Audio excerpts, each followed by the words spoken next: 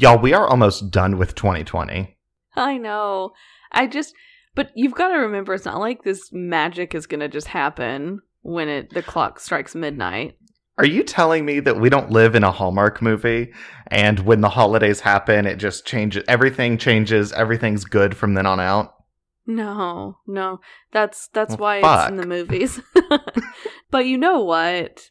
I will say, one thing I've really enjoyed doing this year, more so than I have like any years prior. I've always liked decorating for Christmas, but this year, I put my tree up before Thanksgiving. Yeah, y'all, that was me. I don't even care. It's 2020. And I am one of those people that, if it made sense, I would keep a Christmas tree up year round. It just changes. Oh my God. Why? Because it changes the atmosphere of the room. It's just so cozy. I love it. I love having up a Christmas tree. I like how as you're talking about your Christmas tree, that's when my cats decide, let's fuck with the tree. They're playing with my tree behind me. Yeah, I mean, this is the first year I've ever put up a Christmas tree or done any decorating. I don't decorate for Christmas at my apartment because I live alone, and it makes me feel not sad, but I'm putting up ornaments for me and only me. And also, it's just, I don't really care. And I think most holiday colors are kind of ugly. Or not ugly. I think a lot of holiday decorations can very easily veer into gaudy. That is and true. I don't have kids or a family or people that come into my apartment to where it's oh, it's cute that you have a big wooden Santa that's hand painted by 3-year-olds. That would be weird if I had that in general. I don't know who I got that from. But yeah, this year I was you know what? Sure, I'll put up a tree.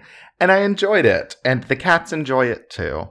You say all of that as if I don't also live alone. And mine don't make me sad. And knock on wood, Willow ignores the Christmas tree for the most part. She's not trying to climb it.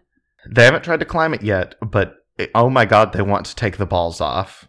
I think it's just revenge that I neutered them, so they're trying to neuter my tree, but they get it's not the same thing, right? I don't think they do. I think they think I just have testicles hanging from the tree. Gross. Those trucks that have the balls. I hate those. I hate them so much. I'm we get it. Your ego is tiny, and so is your dick. We don't need to see your little fake plastic truck nuts or whatever. That sounds disgusting. Truck nuts. Well, with that, hey everyone, this is Blood and Wine. I'm Brittany. And I'm Tyler, and that is the official Blood and Wine podcast opinion on truck nuts. We hate them. We hate them. But about things we don't hate that are holiday related, you know what I have been in the mood for and found that I can sort of do it with almond milk? What? Hot chocolate. Oh, I forget that. Wow, everything about hot chocolate is kind of bad news for you. I mean, yeah. And there's powdered milk and stuff in it, but whatever. But yeah, I just microwave almond milk. I've been having a lot of hot cocoa. In that way, I feel I do live in a Hallmark movie, because I feel in every Hallmark movie, they're the hot cocoa. I'm who has this? Who is always drinking hot cocoa? Have you seen... Me. Have you seen the things that are the big ball of chocolate with the marshmallow in the middle or something? And you put it in your mug and you pour your hot water or milk over it and it melts the chocolate, and you should look them up. They're really cool. I mean, yeah, you could also just open a packet and pour powder. God, I do live a sad bachelor life when I say things like that. You do. You're did you know you can buy a whole dinner in a box? It's called macaroni and cheese. Just my entire life is just, you put a gray slate filter over it. It's me heating up frozen TV dinners. Oh my God, I am in a Hallmark movie. Because then the love of my life, he owns a Christmas tree farm. I run into him at a, not a grocery store, because we don't go to those anymore. Maybe in the elevator. Oh my God, it could be a quarantine Christmas. He coughs on me and has to quarantine in my apartment for some reason. Also, he owns a Christmas tree farm. And his name, Chris Massey. which is a real person's name from a Hallmark movie. It has like Melissa Joan Hart in it. His name is Chris Massey. No, Christmassy. I get it. I get it. I hate it. I know you feel the complete opposite. I hate Hallmark Christmas movies. They're trash. I thought you were about to start talking about things you like and stop talking about things you hate. Yet you have yet again transitioned into things you don't like about the holidays. I can't stay too positive for that long. It drains me. Well, I do love Hallmark movies, but this is not a Hallmark movie podcast. I would listen to that, though. You hate them, though. No, but I love watching like YouTube videos of people like breaking down shitty Hallmark movies. Oh my god. Am I the Grinch? I think so. That or Ebenezer Scrooge. Well, I don't think I'm the Grinch. The holidays are fine. I just have the song in my head from the Grinch, all the noise, noise, noise. And I can hear you saying that. I mean, if you're the kind of people that launch fireworks for like the 3 days before and after Christmas, yes. Fair. Because also I'm like, where I live, America, my first thought is gunshots. It's so unfortunate, but yeah, I get it. On that note, I'm going to chat about Patreon. Okay. Because that's a road we've gone down before and will go down again, but not right now because this is a holiday episode. So we're full of holiday cheer and Patreon cheer. So if y'all have not checked out our Patreon, it is Blood Wine Podcast. Head over to it. There you can check out all of our different murder minis. We do exclusive Patreon drink with us, live streams, hangouts. We're going to be doing another one of those in January. And I think we're going to be doing them quarterly is the plan. So if you want to, in January, pour yourself a glass of either wine or, I don't know, if you have some hot apple cider left over, dump like a thing of whiskey in it. Drink with us, chat with us. We love seeing y'all. But yeah, head over to Patreon. Also, we have a bunch of different benefits from shout outs in the podcast to directing your own episode. And while you're at it, be sure to subscribe to us on Apple Podcasts or on whatever podcast listening platform you're listening to on us now. Make sure you've hit the follow or subscribe button and you're going to get alerts for every time we've got a new episode. And also tell your friends about us. So, today's topic. Obviously, we're just going to continue trucking along to the North Pole with this holiday cheer, turning it into holiday fear. It's about holiday murders. That's what we're talking about today. Murders that happen during the holidays. Yes, sometimes the holidays aren't so cheery. Mm-hmm. And also, there's a lot of holidays in December. I mean, there's Christmas, there's Hanukkah, Kwanzaa, Boxing Day. All the holidays. I don't know all the holidays. What do you do for Boxing Day? I don't know. Punch people? I think the banks are closed. I mean, I feel like the banks close for any reason. They're like, guys, it's warmer than 80 degrees, but colder than 85 degrees day. It's a bank holiday. Hey, you guys, it's raining and it's Tuesday. The bank's closed. And even when they're open, they're like, guys, our hours are 11 to 1. We're actually only open when you are working. So we get your work schedule. We look at it. That's our hours. You try to take a lunch break, we're closed all of a sudden. Oh my God. That would be horrible. But yeah, so we're talking about holiday murders. All the holidays are included. But before we get into murders, we're going to open our wine. So yes, I'm going to go get my bottle. Me too. Well, maybe not bottle, but you'll see. Today, I will be drinking the 2018 La Sonriente Grenache from Spain. And this is a $7 bottle from Trader Joe's. And it is one of those where it's like, holy shit, this is really good for the value. Like, it really stands on that. It doesn't taste like a $7 bottle. It tastes like a $20 bottle. Ooh. I looked at a really awesome review from the Reverse Wine Snob, and she has a blog that basically the whole premise of it is good wine doesn't have to be expensive. And so, as we've talked about time and time again, we agree with that. But also, as we've done time and time again, she gets a lot of her wine from Trader Joe's to review. Her blog's really fascinating. I really enjoyed it. And she was saying that it's pretty hard to go wrong with a Garnacha from Spain. And so this wine in particular has a deep aroma of red cherry, cranberry, and other red berries with a little bit of leather, wintergreen, and baking spice. Ooh, that sounds very holidays. Yeah, and very much heavy on those red fruits. It's a medium-bodied wine that starts with these ripe red fruits in the mouth, and then it has a very elegant earthiness that happens around your mid-palate. That's when you taste those, like, nutty, earthy notes. There's also touches of tobacco, cola, and some nice minerality throughout. Cola? Yeah, I know. That one I was like, so, like, Coca-Cola? What are we getting at here? Well, apparently, like, the cola flavor, it's from the cola nut that is not used anymore. But, like, that's the specific flavor. And I'm like, huh, interesting. Because I don't know. I don't ever think of cola as a flavor. I don't either. But also I know it is a flavor. I know. I mean, to me, it is truly Coca-Cola. But, brown soda. But I know it's not. So this wine's wonderfully balanced. It has subtle complexity. And this is one of the things that's really fantastic about Garnachas from this region. It ends with a long and dry finish where you've got even more earthy notes and a little bit of fruit to finish you out with a long-lasting hint of root beer. So apparently this is going to taste like a 6-pack of pop. Where the hell are you from that you say pop? I don't. I'm just kidding. I say Coke.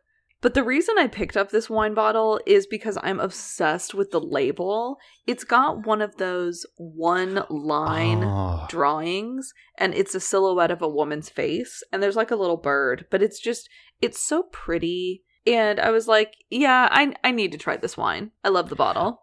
I want one of those, like, drawings, the one-line face drawings. I want one, like, on a canvas in my living room. My friend has one, and it looks amazing. So, I'm going to get into this. I'm using my handy-dandy key wine opener, my favorite. This is actually the one we got from a listener. I'm obsessed with it. Mm-hmm. I stole it. It's amazing. I won't let Tyler have it. She won't. Every time we see each other, I'm like, oh darn, I don't know where it is. I always know exactly where it is. I keep it in my purse. And there was like no pop because I pulled it all the way out. But here we go. Ooh. It definitely has the scent of those ripe red fruits. Like immediately I'm getting cherry, cranberry, just very red on the nose, like Rudolph. I'm really looking forward to trying this because when it says like all these earthy notes and leather and tobacco, these are like all of my favorite things. So I really want to try it. Yeah. But before I am allowed to do that, you have to open... Before you're allowed to? Yes. Tyler yells at me if I drink early. I mean, yeah, but so do you. It goes both ways. But before I try this wine, Tyler, what wine are you drinking? Well, I'm not actually drinking a wine today. I am having the Austin East Cider's limited edition cranberry cider. Okay, I'm really intrigued. I have seen this like on Instagram, probably because I follow them, but I've seen it and I'm really curious, like if it's good or not. It sounds like something that could be really good or like nasty. I think it's going to be good because I love cranberry. Like, my favorite juice is cranberry juice. I think I'm an old person, but whatever. And Austin East Cider. So y'all know my love for Strongbow cider. In the US, other than, now that you can get Strongbow finally, but other than Strongbow, the closest ciders I've ever had to that are the Austin East Cider's original and then Seattle cider. So I love Austin East Cider's, their regular one. It's a very tart, crisp cider.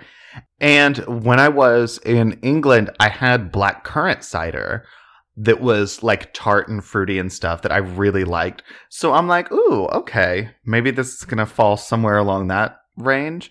But Austin East ciders, they say that their cider uses a blend of bittersweet apples and real cranberry juice for a tart yet light and refreshing beverage. You can enjoy on its own or as a base for a holiday punch, which would be great, but no. I want my base for my punch to be like gin. I don't want it to be cider. That's not strong enough for me. Oh, I thought the base was like the juice part. I just make I always thought the base was just the thing that there's the most of in it. Gin. Oh my! Am I making my punch wrong, or am I making my punch right? I think it depends on who you ask. Listen, if your punch doesn't have an entire bottle of like gin in it, what are you doing? I mean, that's like you're saying that your margarita is a cup of tequila and a shot of lime juice. My famous golden margaritas. Ew. Also, my measurements are total shit. But... No. Damn. But the flavors of the cranberry cider are tart, cranberry, crisp apple, and ripe berries. The aroma is very ripe berry, and they even gave some food pairings for it, like hearty stews, turkey, and cinnamon desserts. Y'all, I want a hearty stew right now. I want like some stick to your ribs stew. I just really wish I could try one of these ciders. They sound delicious. They are, and I don't know if you can get... I've only ever seen Austin East ciders in Austin. I'm sure you can get them elsewhere. I'm pretty sure we have it in Dallas, I think. Yeah. I don't think I'm lying about that. I don't know, but I'm going to open it. And it's a 6-pack of like 12-ounce cans, so maybe I'll have 6. Maybe I'll have less than that. Who is to know? I mean, it smells like cider. Maybe a little berry, but mostly just cider. Mostly just like the tart apple smell. And it's a little bit reddish pink. Oh, you're not pouring it in a glass? Should I? Yeah, let's see the color of this. See, that is pretty pink. Mm-hmm. God, that looks so good. That looks like the Celis raspberry beer. Okay. Well, I am ready to drink this, so let's cheers. All right. Cheers.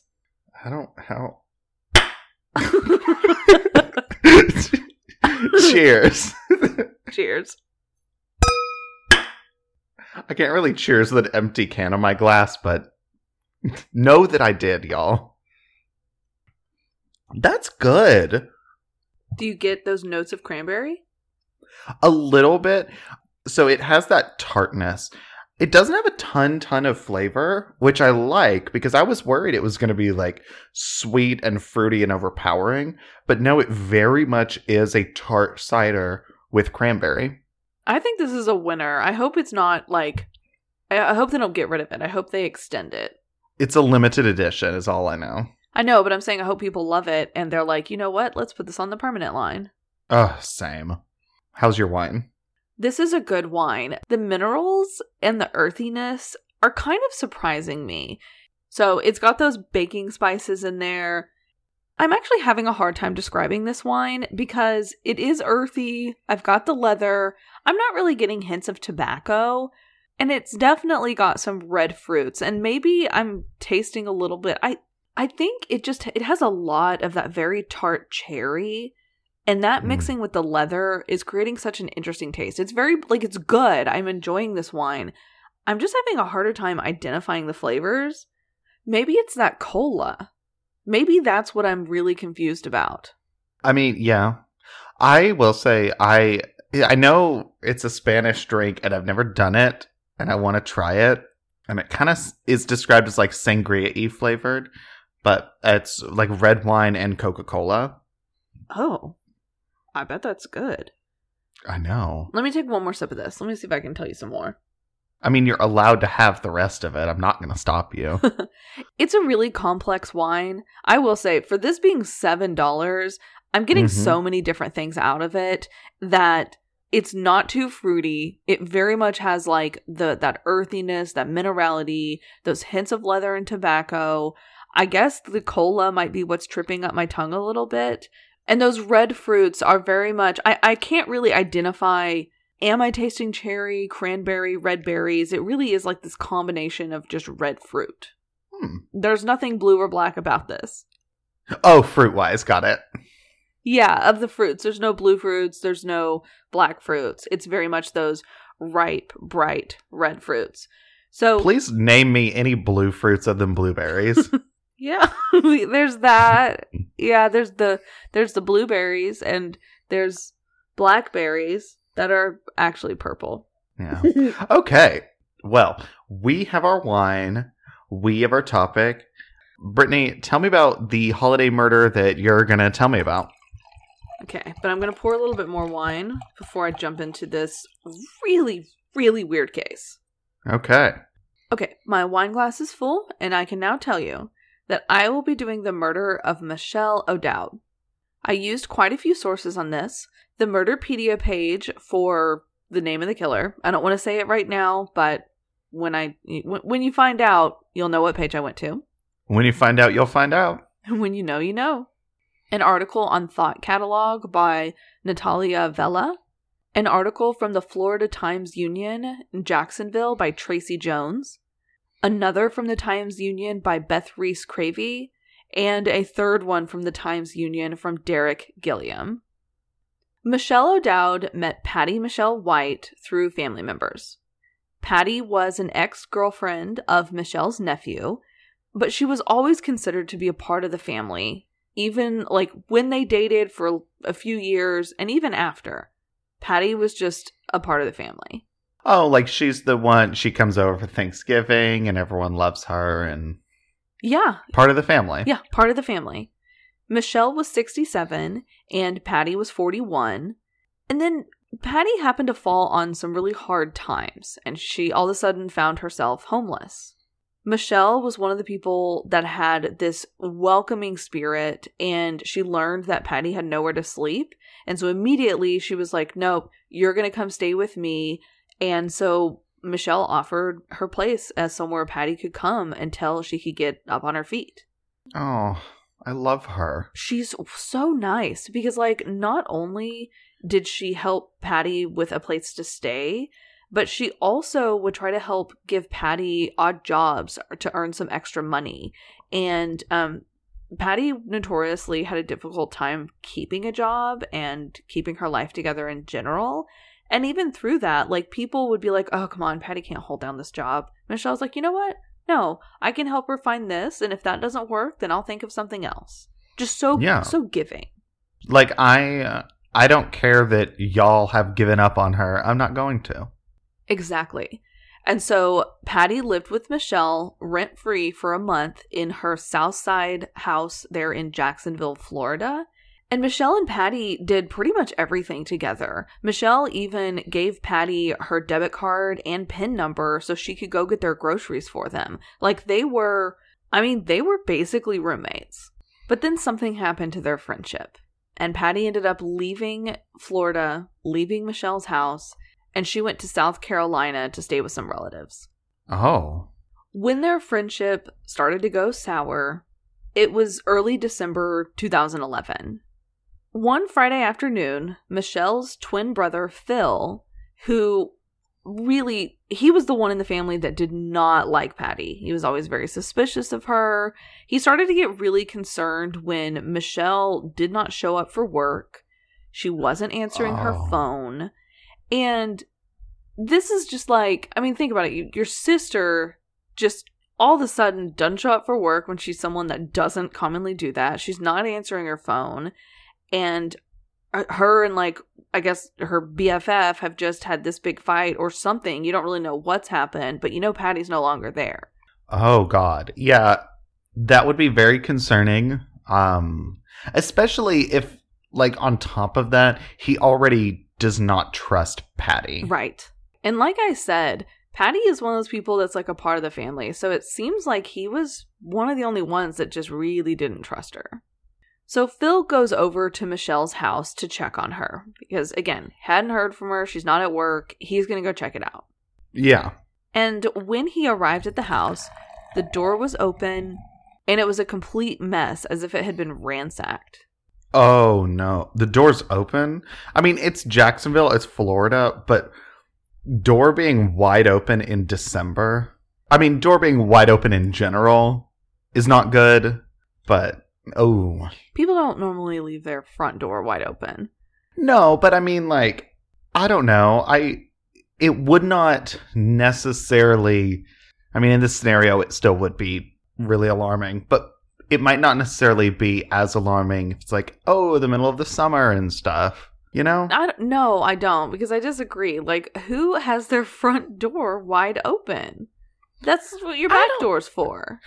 I guess I'm picturing, like, front door open, but, like, the screen door shut. Okay.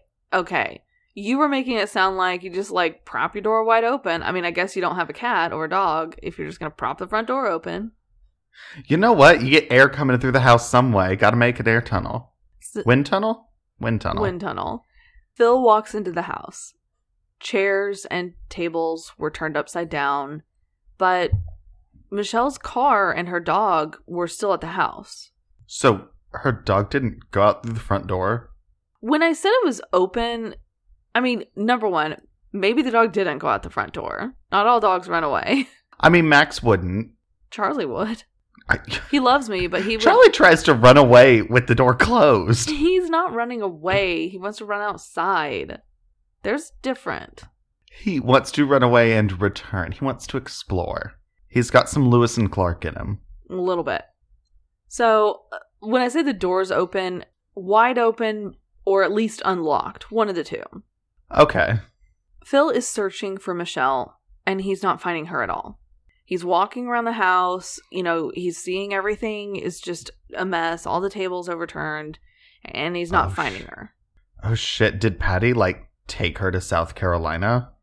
The third time that Phil walks through the den, he catches something out of the corner of his eye, and it happens to be something he will never forget. Oh. He looks over to the Christmas tree, and he can see Michelle's foot sticking out beneath presents. Oh my god. He went over to her and he grabbed her foot and it was cold. He's standing there and his sister's body lay there dead underneath the masses of Christmas presents that she had purchased for her family and grandchildren. And her face is bloodied and it's covered with a towel. She was buried underneath the presents? Yeah, it was as if whoever did this, and I'm not saying they actually thought hiding her under the Christmas tree was gonna work. It was more so she was underneath all these presents, everything was thrown around, clearly there was a burglary. That's what it looks like has happened. I mean, okay, I'm gonna call bullshit on that, because I feel like if there's a burglary, probably the first thing that's going to be taken is, these presents under the tree. If you're if you're robbing a house, burglarizing it. And I don't know, the psychology, I don't know, it just makes it seem like a fucked up statement of burying this woman under Christmas presents for her family and loved ones. Seriously. And you have a point, though. When you talk about the house being such a mess, if someone had been robbed and nothing's really missing, it's, that looks pretty staged. Well, and I feel like one of the things that would say it's staged is, the tables and chairs and shit being flipped over. Because, I mean, knock on wood, I'm not going to do it because Max will not enjoy it. But I've never been burglarized. But I feel like if someone's robbing a house, they're not going to be flipping over the tables and the chairs and shit, turning out all the dresser drawers, knocking over the, side tables and pulling out drawers and shit. Yeah, because you're looking for stuff.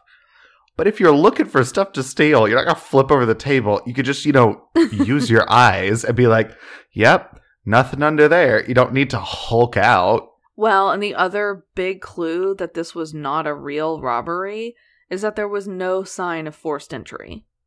So that's another big thing where it's this was totally staged. But also, this pointed things directly to Patty. Because she was one of the people that had a way, to get into the home. And while she did no longer live here, because again, like I said, she had left and gone to South Carolina, that hadn't been for a long period of time. So Michelle would have welcomed her in, again, with open arms, like she always does. I mean, yeah, she's the kind of person that I think, especially after a big fight, if she saw Patty came back, she'd be like, oh my God, I'm so glad you're here. Because I am sure the only thing Michelle wanted was to repair that relationship and help Patty, even after whatever fight or stuff they got into. But unfortunately, whatever this altercation was, when Patty came to the house, something happened. She ended up strangling Michelle and beat her to death and then hid her body under the Christmas tree. Patty made it look like a burglar, ransacked the home, like I said, knocking things over, throwing Christmas presents around. And then Patty did actually steal Melissa's debit and credit cards, and she was arrested in South Carolina after they were able to locate her through surveillance video at these ATMs. In all, she stole $1,000. $1,000. And it sounds like Michelle's the type of person, I mean, shit, she already was freely giving her debit card to Patty. It sounds like if Patty came to her and was like, I really need money, Michelle would have gladly given it to her to help her out. Also, how dumb are you to steal someone's debit card? I know. Like, that's literally so traceable. I mean, how many cases have we done where the killer takes their debit card and stuff, and that's how they're found? It's because, oh, their debit card was then used in Texas and Nebraska, and they were caught at this roadside diner. I mean, stupid. Well, I mean, but the second she was arrested, Patty confessed. She was like, it was me. Yep, I did it. And what family members who really loved Patty and saw her as another member of the family, they couldn't even comprehend what had happened. They were absolutely sickened by the fact that Michelle was buried under the tree, under all of those gifts for her children and grandchildren, because Michelle, I mean, number one, that's just so messed up. But number two, Christmas was one of those holidays that was so important to Michelle. She took so much pride in decorating, making her home welcoming and beautiful, and buying the presents and wrapping them. And not only to murder someone and then try to stage this stupid looking burglary, but then also using something that they're so proud of to dispose of their body. It's disgusting. Well, it's like she wanted to specifically scar the memory of Christmas for the entire family. It's not just that Michelle was murdered around the time. It's also putting her body under the tree and under the presents so that, you know, anytime the family members in the future have a Christmas tree with presents under it, are they going to have that image in their mind? Is that going to be a reminder of the holidays and the good times they shared with Michelle? Or is it going to be a reminder of that's what it looked like when they found her body? Like, that is just so evil. It is. It wouldn't surprise me if a lot of her family no longer puts up a Christmas tree. Yeah. I don't think I could. I don't think I could either. Police and Michelle's family, like I said, they have no idea what happened to turn the friendship to murder or what Patty's motives were. Well, obviously, robbery was a part of it. And also, a lot of people in the community said that they heard someone screaming that night, but no one called the police. Really? One of the most frustrating things is when there are witnesses and no one even picked up the phone. Like, I'm not saying go over to the house and check it out, but call the police. That takes little to no effort. Well, and who knows if someone had called the police, maybe Michelle would have survived. Maybe they would have been able to get there in time and saved her.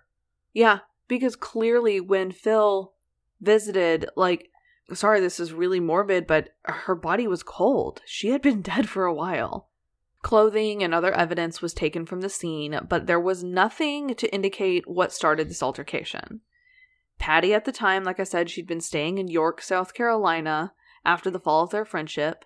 And what it looked like is that she literally came back down to Jacksonville explicitly to rob Michelle, because right after the crime, she left and went back to South Carolina. Oh my God. After police did find her, I believe she was pulled over for something unrelated, and they extradited her from South Carolina to Florida. She was then charged with Michelle's murder.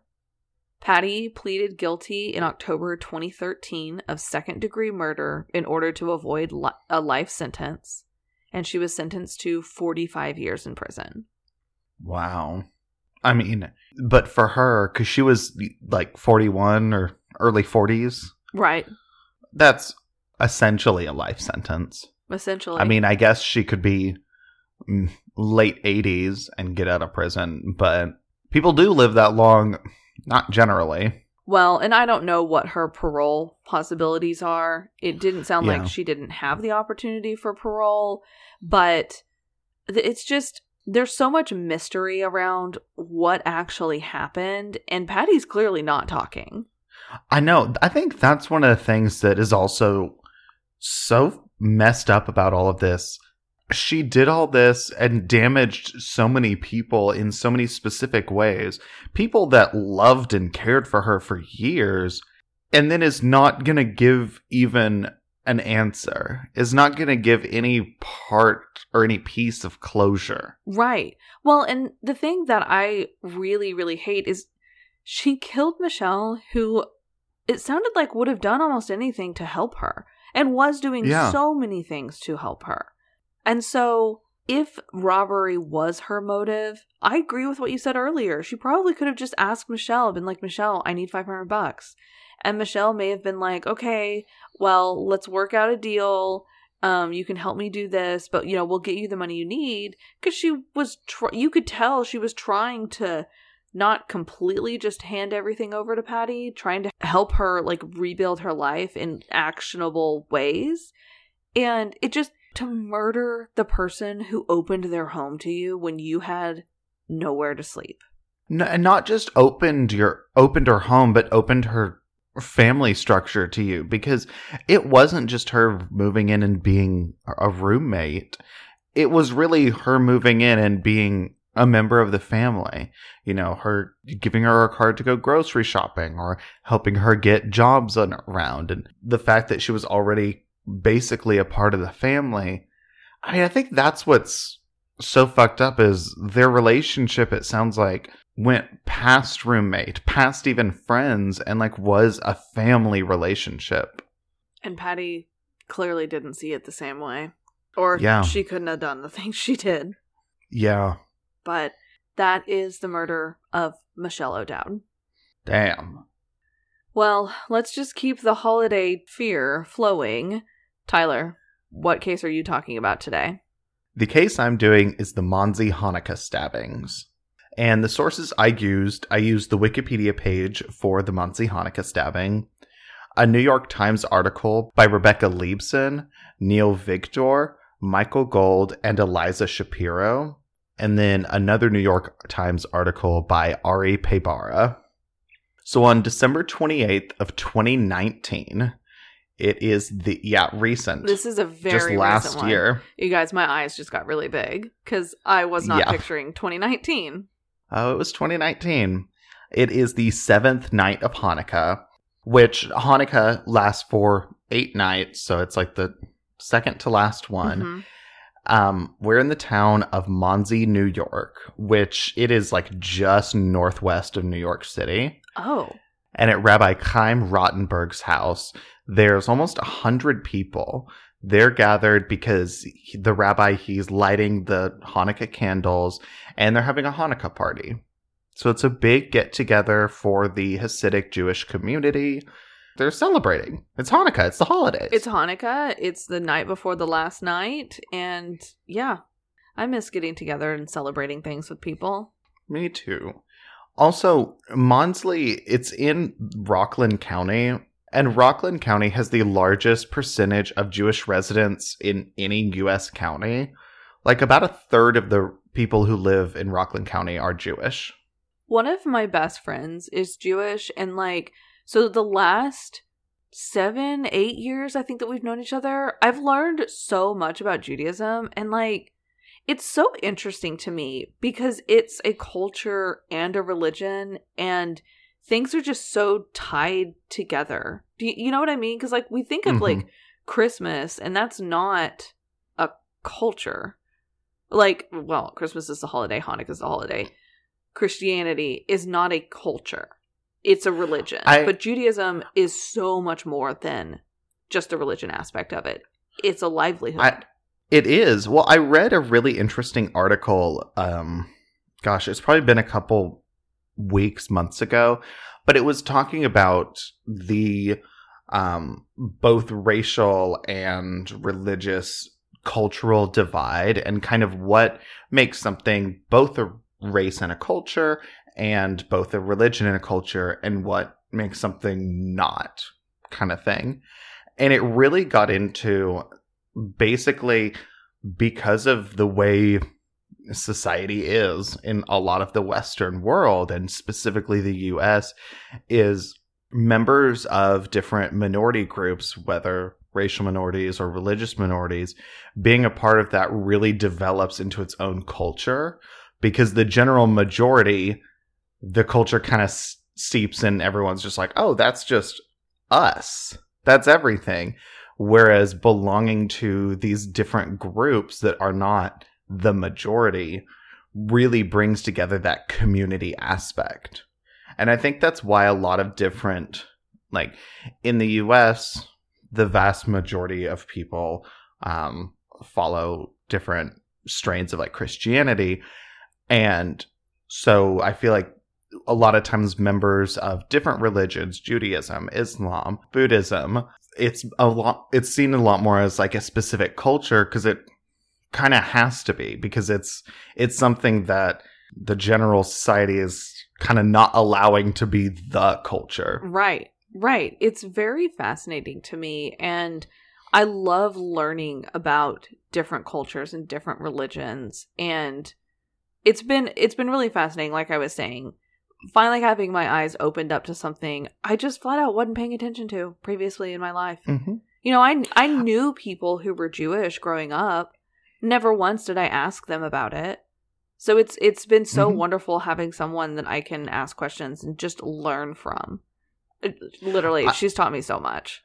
Oh, yeah. Well, I mean, little different, but one of my favorite drag queens, Ms. Cracker, she is a New York queen. She's very Jewish, and she has a lot of videos on YouTube talking about Judaism and the history of Hanukkah. She has like a 8 video series that is like for each night of Hanukkah, going over different traditions. That is so and cool. Like, I love it so much. And it's funny. She talks about like, oh, so here's what you say if you're, you know, the boyfriend or girlfriend and you're not Jewish. Don't try to speak Hebrew to the family. Like, don't. And it's just so, it's funny, but it's also a lot of learning, and I really appreciate it. And I don't know, I've learned so much just from her. Yeah. Also, I was supposed to see her in February, but got canceled. Fucking coronavirus. Anywho. But that vaccine is going out. Yes, it is, y'all. I am absolutely on the bottom of that list, but eventually I'll get it. Yes, but there's a light at the end of this dark tunnel, and we all just gotta band together, be safe, be smart, and we will get through this. But with that, let's jump back to this Hanukkah party that is about to have a very dark turn. So just before 10 p.m., a man barged into the house with a scarf covering his face, and he shouted, "No one is leaving." And at Rabbi Rottenberg's house, it's like open to everyone. Like he's that kind of guy. It's open to his entire congregation, the neighborhood, anyone in the town who wants to come to celebrate Hanukkah. They can come. Yeah. So someone just like coming into the house is not going to be noteworthy. But the way this man just like barges in, face covered, shouting, immediately things are bad. And pretty much the second he walks in, he pulls a machete out of a case that he had with him. Oh my God. And this machete, it's described as being the size of a broomstick. So it's like a sword. I was about to say, that sounds like a sword. And he just started attacking people immediately. 5 people, all of whom were Hasidic Jews, including Rabbi Rottenberg's son and a 72-year-old rabbi named Joseph Newman, were injured. Rabbi Newman was repeatedly stabbed in the head, and he suffered a skull fracture, and he was unconscious after the attack. The guests pretty much immediately started fighting back, protecting themselves, their loved ones, protecting their people, hitting him with chairs, throwing a table at him, trying to get him away. And he eventually left, and the whole attack, it lasted like no more than 2 minutes. So people were like fighting against him, trying to get him to leave, and he was just kind of like, oh, okay, I'm done, and left. I mean, he was like attacking people. People were fighting back against him. And I guess at some point he was like, had to get away. Had to get away or had accomplished whatever fucked up motive he had. Well, he also had another goal that night. Oh. So next door to Rabbi Rottenberg's house was a synagogue that was also like headed by Rabbi Rottenberg. Like he was the main rabbi there. And that was the attacker's next target. And remember, this is the 7th night of Hanukkah, so the synagogue has a lot of people inside too. Yeah, I'm sure it's completely full, which is probably what it sounds like why that was his second target. Yeah, this is very much an anti-Semitic hate crime. Very if y'all much. could tell so far. But the people in the synagogue, they had heard the screams coming from next door, coming from the rabbi's home. And so they locked the door so that this attacker couldn't get in. That's a smart move. I don't know if I would have thought to lock the door. I feel like that seems like such like an, oh yeah, you hear something outside, lock the door. I don't know why I feel like that wouldn't be my first instinct. I feel like my first instinct would be the hide. But it's full of people. I mean, well, and I think because there have been quite a few different anti-Semitic attacks against the Jewish community in the U.S., yeah, especially in the past few years. I think it was top of mind. I mean, even just in the town of Monsey and around New York, this was about a month after a Jewish man had been attacked on the street. There had been a shooting at a Jewish market in, I think, Jersey City just a couple months or weeks before. And I think it was a year or 2 before, but there was that huge attack on the synagogue in Pennsylvania. Right, I remember that. So their thought of like, we hear screams, lock the door, was unfortunately an instinct. I think so. So when the attacker couldn't get into the synagogue, he got in his car and fled the scene. But one of the people that was at the party had seen his car and they'd gotten the license plate. Good. Gosh, I'm always so impressed with people in these high adrenaline, high stress, highly violent and dangerous situations who can see a license plate and remember it. Oh, I know. At 11:45 p.m., the police now have the license plate number. They've, I guess, entered it into their alert system. And 11:45 that night, a license plate reader on the George Washington Bridge captured his license plate as he's entering New York City. Oh my gosh. So they had record of the license plate in this one person's, like, notes they jotted down, and then also on footage. Yeah. So, I mean, they alerted it. They get the picture from the, I don't know, toll tag. I don't know how it works. But they're like, okay, so we know he's entered Manhattan. The police were able to track his vehicle to Harlem with the help of other license plate readers. I don't know how license plate readers work in New York, y'all, but I guess they can follow your car if they've tagged yours as an alert one or something. Oh shit. Creepy, but good in this situation. And this is similar to my case in that Patty was found on surveillance footage when she was at the ATM. And this is one thing, I don't say this to like scare you, but I say it to just have in the back of your mind, if you're in a public place, more often than not, you're on camera somewhere. Your traces, your location can be tracked. So this is why so many cases are solved because of security footage, or like with the toll tag. Like, that is another measure of security / way to bill someone. I mean, before I had a toll tag, literally you can just drive through, they take a picture, and they mail you your bill. It's, again, like when you take a step back, it's like, oh, that's kind of creepy.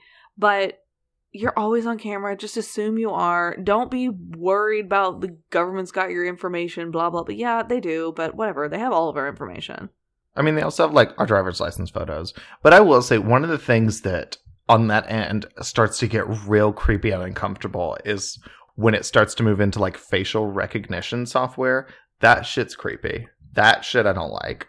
Well, and those videos now that can be made, what is it called? Like deep fakes. Yeah, deep fakes are terrifying because they look so legit that you really have to know what you're watching to know if it's real or not. So, yeah, technology is creepy and scary, but there are positive things that come out of this technology. There's also, it does open the door for people to abuse that technology. 100%. So police were able to track the suspect's car to Harlem because of the other license plate readers in the city. And then just after midnight, so 15 minutes after they got the ping that he was on the George Washington Bridge, and just 2 hours after the attack happened, officers pulled him over in Harlem and found him covered in blood in his car. And he also had the machete. He'd shoved it like under his front passenger seat, and it was covered in dried blood. Oh, for a second, I thought it was his blood. It is absolutely not his blood. It is not his blood. So this attacker was a 37-year-old man named Grafton E. Thomas. And Thomas had been arrested at least 7 times since 2001 on charges from assault, resisting arrest, killing or injuring a police animal, driving under the influence, possessing controlled substances, and menacing a police officer, which I don't know what that one means. Menacing? Like yelling at them? What does menacing mean? Scaring them? Like that one, I don't know the specific details around that case, but the fact that that's an arrestable charge, I'm like, I don't know how I feel about that. Yeah, I feel like it depends on what level of aggression he was showing to whether I feel like a police officer being scared is a legitimate arrestable offense. Yeah, it just sounds too close to a reason that, like, oh, I was scared, so I arrest him. It's like, but there's no, they didn't do anything wrong, kind of thing. Right. Again, I don't know what happened in this case. So Thomas, he'd been in jail in 2013 for the possession charge. And then the charge for, like, injuring a police animal, he'd punched a police horse. Oh my god, why the fuck would you do that? Don't punch a horse. I mean, horses scare the shit out of me. I don't like animals that are bigger than me. I think we've talked about this. I'm not gonna punch a horse. They could kick you. I mean, regardless if it's a police horse or not, I'm not gonna punch a horse. Don't punch a horse. Don't punch an animal. The only animal I feel like you should ever punch is a shark that's attacking you. Other than that, why are you punching animals? Or a kangaroo, because they'll punch back. But, like, if they punch you first, maybe, like, get them with a right hook. Oh my god. Can you imagine people who have stories of being punched by a kangaroo? Number one, that does sound like it hurts a lot, and I'm not laughing at that part. Just like you got into a fight with a kangaroo. That's actually really scary. Yeah. I know, because kangaroos can kick you to death and are also like 7 feet tall. I don't actually know how tall kangaroos are. But anyway, animals that are bigger than me, they scare me, except cows, because it's a cow. They could step on you. I mean, I could step on them. It wouldn't hurt them. They'd be like, get off, bitch. But I'm just saying. But yeah, don't punch a horse. And investigators, when they were looking into Thomas and like searching his home and stuff, they'd found handwritten journals that showed his anti-Semitic views. And that included material about Hitler, Nazi culture, and drawings of a Star of David and a swastika. Oh my god. And on the Saturday before the attack, so just before the attack, he, on his phone, had accessed an article that was titled, "New York City Increases Police Presence in Jewish Neighborhoods." And also in the weeks before the attack, he'd searched online different things like, "Why did Hitler hate the Jews?" and "German Jewish temples near me." He'd also searched for Zionist temples in Elizabeth, New Jersey, and in Staten Island. So clearly, he had been planning this attack and planning, this hate crime. He was picking his targets. Absolutely. This is domestic terrorism. Yes. This is 100%. And Thomas was also under investigation after being arrested on suspicion for having committed the previous stabbing attack that I mentioned a little earlier. That happened on November 20th of 2019. An Orthodox Jewish man was walking to his early prayer service and was attacked and stabbed, and he survived. He was critically injured, but he did survive. And Thomas is a suspect in that one too. But Thomas also had a long history of some pretty serious mental illness. He'd previously been diagnosed with paranoid schizophrenia, and he'd also previously undergone a psychiatric evaluation after, confronting a police officer with a knife. So Thomas was arraigned on December 29th of 2019 in the New York State Court on 5 counts of attempted murder, 1 count of burglary, and to that he pled not guilty.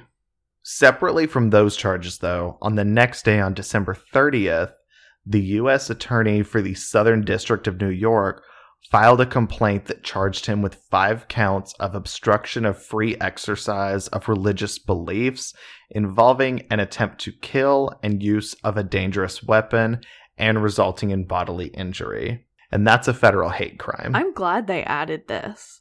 Mm-hmm. Because this was so much more than an attack and murder. Yeah. Well, and I think federal hate crimes have to be done by federal courts, like the Southern District. So the state court, they couldn't do that. I don't think so. I'm not 100% sure on that, but I don't think they can. I think the district courts have to. But I'm glad that happened because I feel like it would be so easy for it to just not have happened. Oh yeah, but it's very clearly a hate crime. Clearly. So Rabbi Newman, he was one of the victims. He was the one that was stabbed in the head. He was left in a coma after the attack. And in March of 2020, he'd been transferred to a nursing home in New City, New York. And because of coronavirus, the nursing home he was in had very restricted visitor access to patients. So basically, he was kind of in an isolation ward, essentially. Right. And after 59 days in a coma, on March 29th of 2020, Rabbi Newman succumbed to his wounds and he died. And because of COVID, when he died, his family wasn't able to be there. It's one of those things that I feel like we're all fully aware of. But when you really just sit down to take a moment to think of how that would feel, that is so gut-wrenching. To not be able to be there with your loved one in their last moments. Yeah. When at any other time you would be able to. Yeah, you would have been there by their side, but you can't. Yeah. I think it's one of the impacts of COVID that some of us know much too well. Right. It is. But others of us don't necessarily think about. We know we've heard it, but we don't think about it. And we should. You should. If you've experienced that, I'm really sorry. I hurt for you. Yeah. If you haven't experienced that, just know that there are so many people who have. And just, I don't know. It's almost like one of those, just take a moment of silence because that's fucking unimaginable. Yeah. So after Rabbi Newman's death, the Rockland County District Attorney announced that they would seek a grand jury indictment against Thomas for second-degree murder. And then on April 20th of 2020, a federal judge ruled that Thomas was incompetent to stand trial on federal charges and ordered him to be hospitalized in a mental facility. So today, He's currently in a mental facility there in New York. And the state of New York is currently proposing legislation that would define certain hate crimes as domestic terrorism, because this attack wasn't. Like, legally, they didn't define it as domestic terrorism. How? So New York, I have no idea. Well, and this is something I am not privy to, the laws in states of like what makes something domestic terrorism and what doesn't. But the fact that this didn't is baffling. Yeah. So New York is currently seeking to change those laws to make crimes like this that are clearly domestic terrorism legally count. And the governor is seeking to have this legislation named in honor of Rabbi Newman. And that is my case. That is the case of the Monsey Hanukkah stabbings. Your case is so recent that it's still happening. Like, things are still going on right now that are deciding the outcomes of this. Yeah. I mean, and that's one of the things that it hit me so hard about this case because, I mean, right now, this is the first Hanukkah that the Jewish community in this town and everywhere is having since this attack. Mm-hmm. I mean, this is the first Hanukkah that the synagogue that Rabbi Rottenberg leads, it's the first Hanukkah he'll be leading since the attack. And if you're listening to this episode on Tuesday when it comes out, it's right now the 6th night of Hanukkah. So it's a very, very impactful, very right now case. Yeah. It feels so different to talk about cases that are so current. Yeah. Thank you guys so much for listening. If you enjoyed this episode and you like hearing the content that we're putting out there, please be sure to rate and review us on Apple Podcasts. Leave us those 5 stars. Let us know what you think. Also, leave us reviews on other platforms, Google Play, Spotify, wherever you can leave a review. I'm not sure where all you can, but if you have the opportunity to leave a review, we'd greatly appreciate if you do. Yes, and also make sure to like and follow us on social media. We are on Facebook, Instagram, and Twitter. If you have a loved one, family member, friend that you're still thinking what to get them for the holidays, check out our merch store, bloodandwinepodcast.com. If they're a fan of the podcast, they want a sweatshirt, tote, t-shirt, hat, all the things. Check us out there. Again, thank y'all so much for tuning in. We love y'all. Y'all are incredible. And with that, this is Blood and Wine signing off. Happy holidays. XOXO. Bye, you guys. Bye. Bye, bye, bye, bye, bye, bye, bye, bye, bye.